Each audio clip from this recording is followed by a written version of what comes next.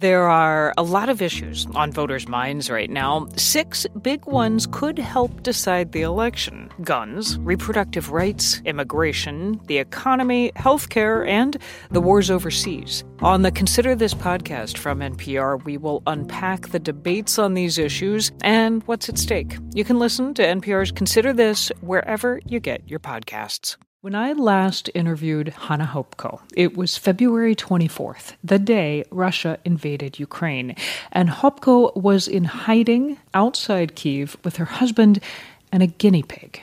Okay, let me back up. Hopko is a former member of Ukraine's parliament. She was one of the original leaders of the pro-democracy Euromaidan protests in 2014. Hanna Hopko is also a mom whose 11-year-old daughter had been begging for a pet guinea pig for months in the run-up to the invasion. When war came, Hopko evacuated her daughter to safety, and she went into hiding with the guinea pig in tow. Well, this week, Hanna Hopko is in Washington, and I could not wait to catch up. Hi. Hello. I'm sorry, just from the long meeting of State Department. I'm glad to see you. I'm so happy. We arranged to meet up downtown. As she was racing from one meeting to the next, I started by asking, is your family okay? Your daughter? I haven't seen my daughter from March 2nd. She had to live with my parents, my sister, and her 2 daughters. Yeah, so actually I'm planning after my foreign visits, finally to meet my daughter probably in July. And it's a long time. It's 4 months. Yeah, it's 4 months, but we couldn't expect that there will be full-scale escalation when we had to leave. Okay. Just before we move on, your daughter, she is safely out of Ukraine? Yes. Okay. And the guinea pig? And the guinea pig, today I received a message from my friend who's taking care of the guinea pig that Nafanya is missing you. When will you be back? And just when will you be constantly in Ukraine that you could take back the guinea pig?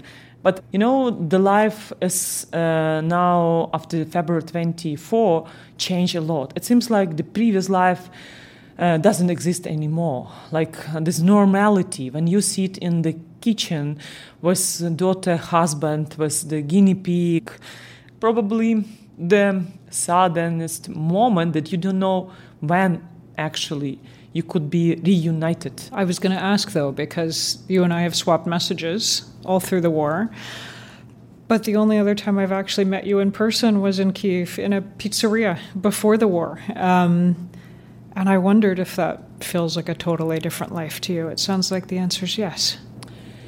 Like for all my nation, for millions of Ukrainians, every day we are receiving not just 1, not just 3, not just 5 tragic news that we are losing our friends. 5 a day of people you know. Yes, and it's really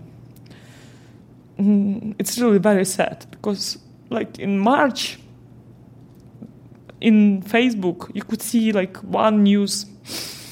Then now, in our WhatsApp chats, when people are sending like stories, like Roman Ratushny, 24 years old, was killed, a patriot,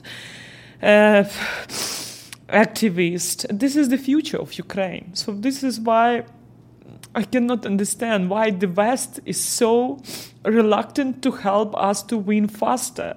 I cannot believe anymore in these bureaucratic excuses that the weapons are delivered so with delay because of some problems.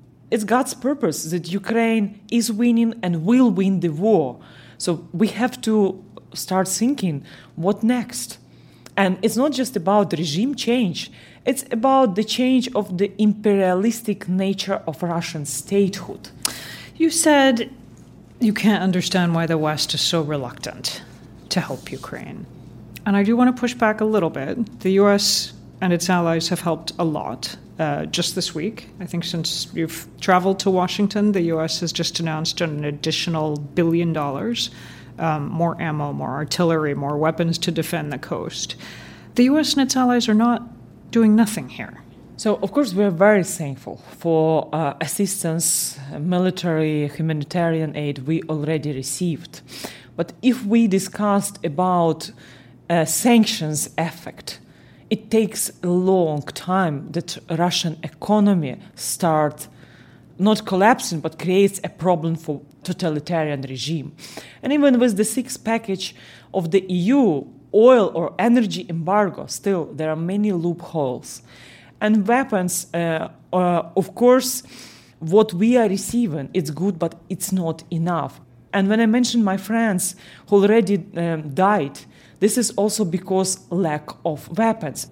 So what is your reaction when you hear, for example, General Milley, the chairman of the Joint Chiefs of Staff, President Biden's top military advisor? He has pushed back on complaints from Ukraine that the weapons aren't getting there quickly enough. He says the U.S. and its allies have sent more anti-tank weapons than there are tanks in the world. So I think it's not just U.S. responsibility. I think it's also Germany and France's responsibility. Ukrainian victory is in the interest of global democracy. People in Moldova, they consider Ukraine victory as a chance for them. People in Belarus who are suffering from Lukashenko regime, they also pray for Ukrainian victory. And people in Taiwan, they really believe that with Ukrainian victory, this will be a powerful signal that China could not attack them. Isn't this all in the U.S. interest?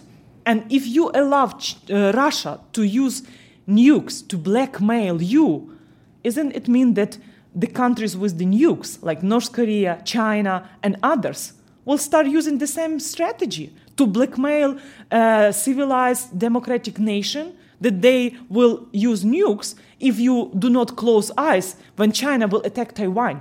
It's about your credibility. Because we in Ukraine, we used to look in the West as a model. We are dying for values which are some countries in the West are not even ready to provide us with weapons we need. This hypocrisy, this hybrid diplomacy, finally has to stop.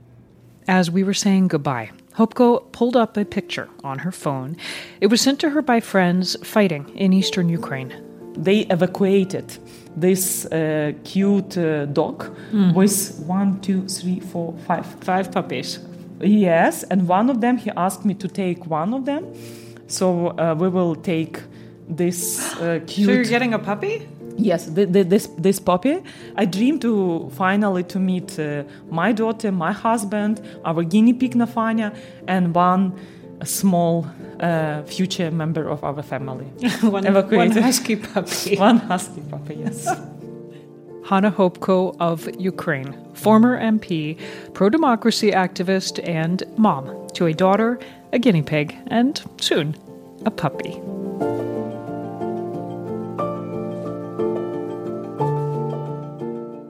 Moms know the ups and downs of life. It's what makes them great subjects for books. This is one of the things that fiction can do, right? It can give us a window into the battles that each person is waging or facing, but it doesn't mean that we condone her actions. This week on NPR's Book of the Day podcast, we are discussing books centering mothers. So call your mom, then tune into the Book of the Day podcast from NPR. On the TED Radio Hour, in the middle school cafeteria, Tai Toshiro always sat with his equally nerdy buddies. The socially awkward kids who were the furthest thing from cool. And he often wondered, why am I so socially awkward, and what am I going to do about that? Now Tai is a psychologist and expert on awkwardness, and he has some answers. That's on the TED Radio Hour from NPR. With more and more information coming at you all day, every day, it can be hard to know where to focus. The new Consider This newsletter from NPR can be that focus. Every weekday afternoon, we take one of the day's biggest stories and break it down in a simple, skimmable format, so you can get a better grasp of one important topic and what it means for you in a couple of minutes. Sign up for free at npr.org/considerthisnewsletter.